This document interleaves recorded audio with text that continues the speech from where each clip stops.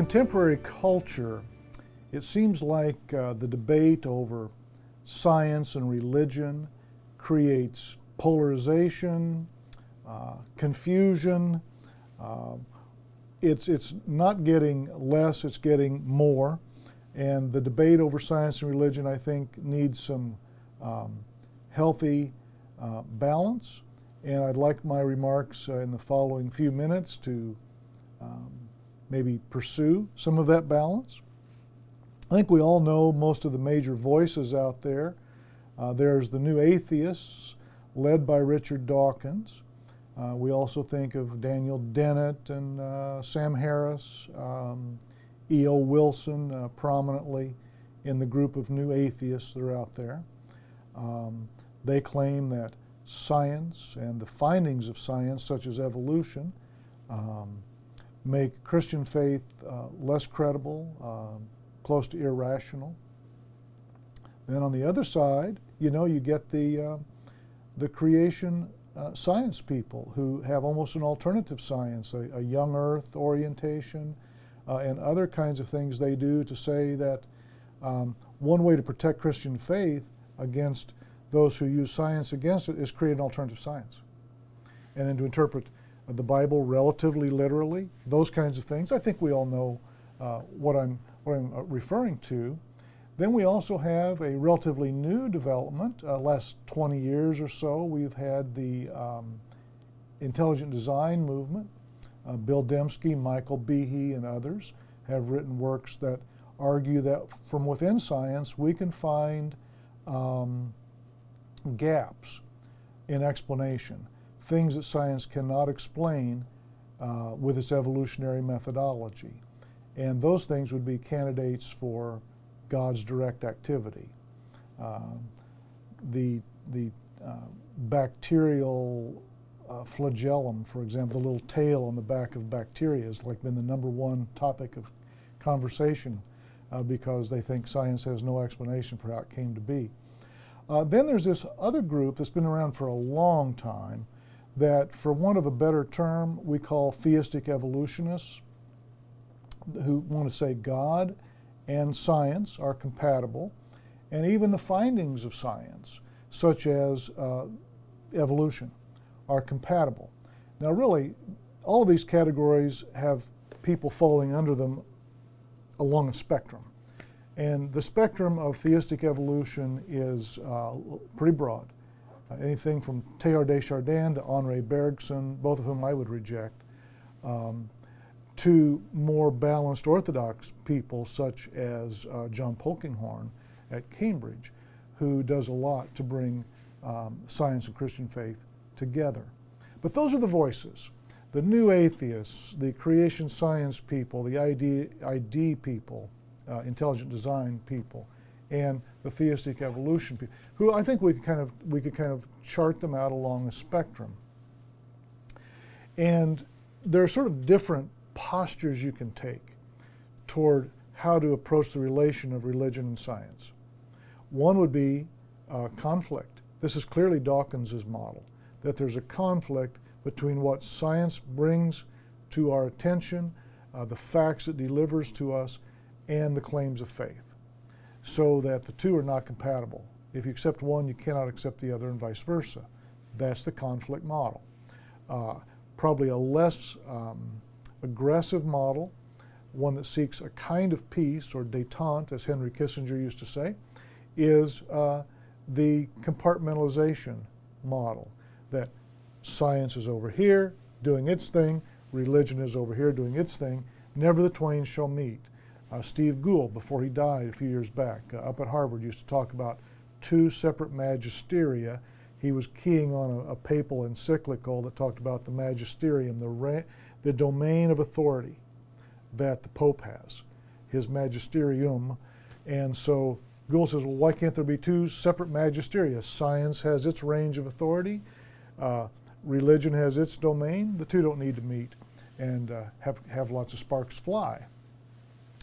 Both of those seem unacceptable to me for reasons I can't go into. I think they might seem intuitively unacceptable to my listeners. I would say that the dialogue model, a third model, is getting much more to the point of what I would like to see religion and science come to. At least they have to talk. There's a chance for more understanding. There's a chance for less hostility if there's dialogue.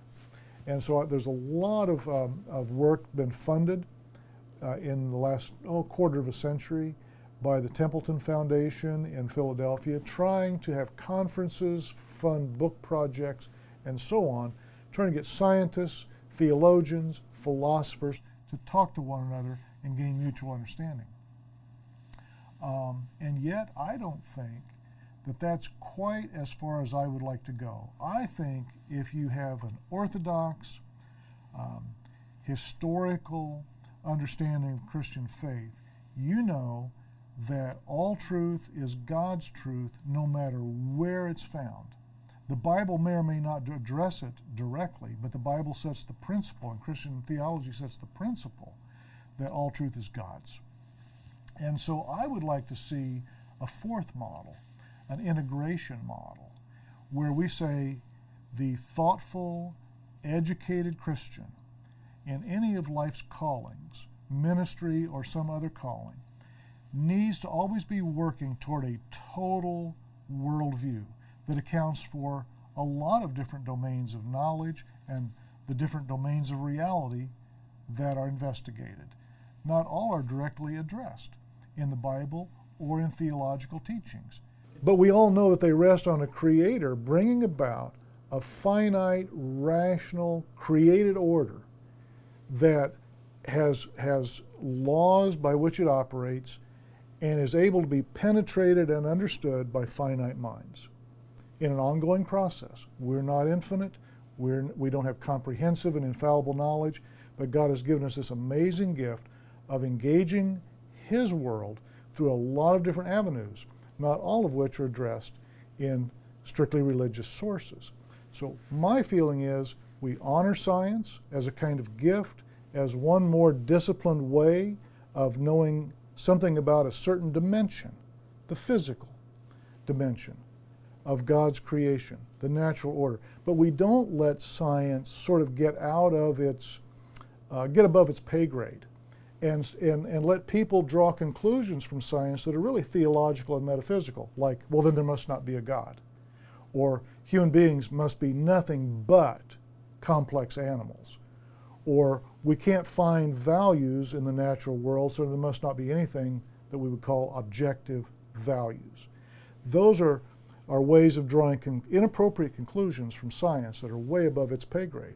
Much better to say that science itself is put in context, put in perspective by a Christian doctrine of creation, that creation is good and investigating it is good and gaining knowledge about it is good, but all that knowledge is going to have to be brought under a Christian framework. So there needs to be no paranoia, no fear of science. There can be more than dialogue, there can be actual integration. As science perhaps brings interesting facts to the awareness of thinking Christians, facts that raise interesting questions for further pursuit, but also that theology brings perspective to science. This is something done in God's world, and we value it.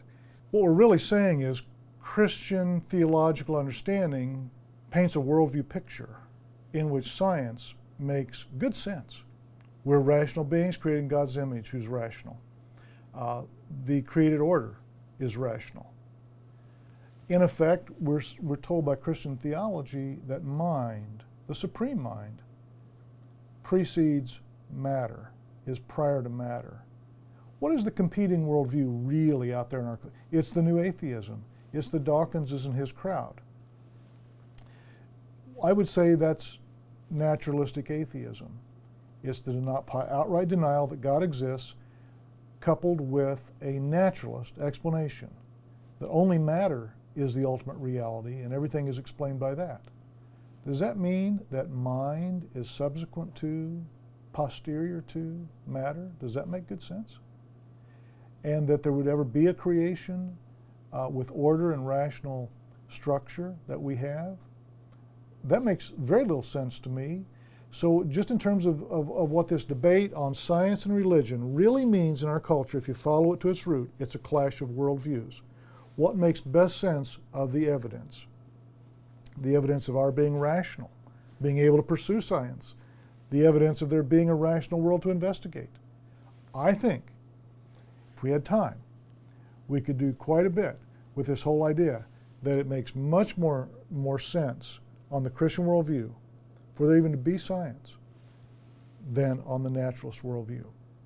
We could go on and on with that engagement, but that's, I think, where we really need to pitch this dispute over what makes better sense, Christian theological understanding or naturalism, and I go with Christian theological understanding.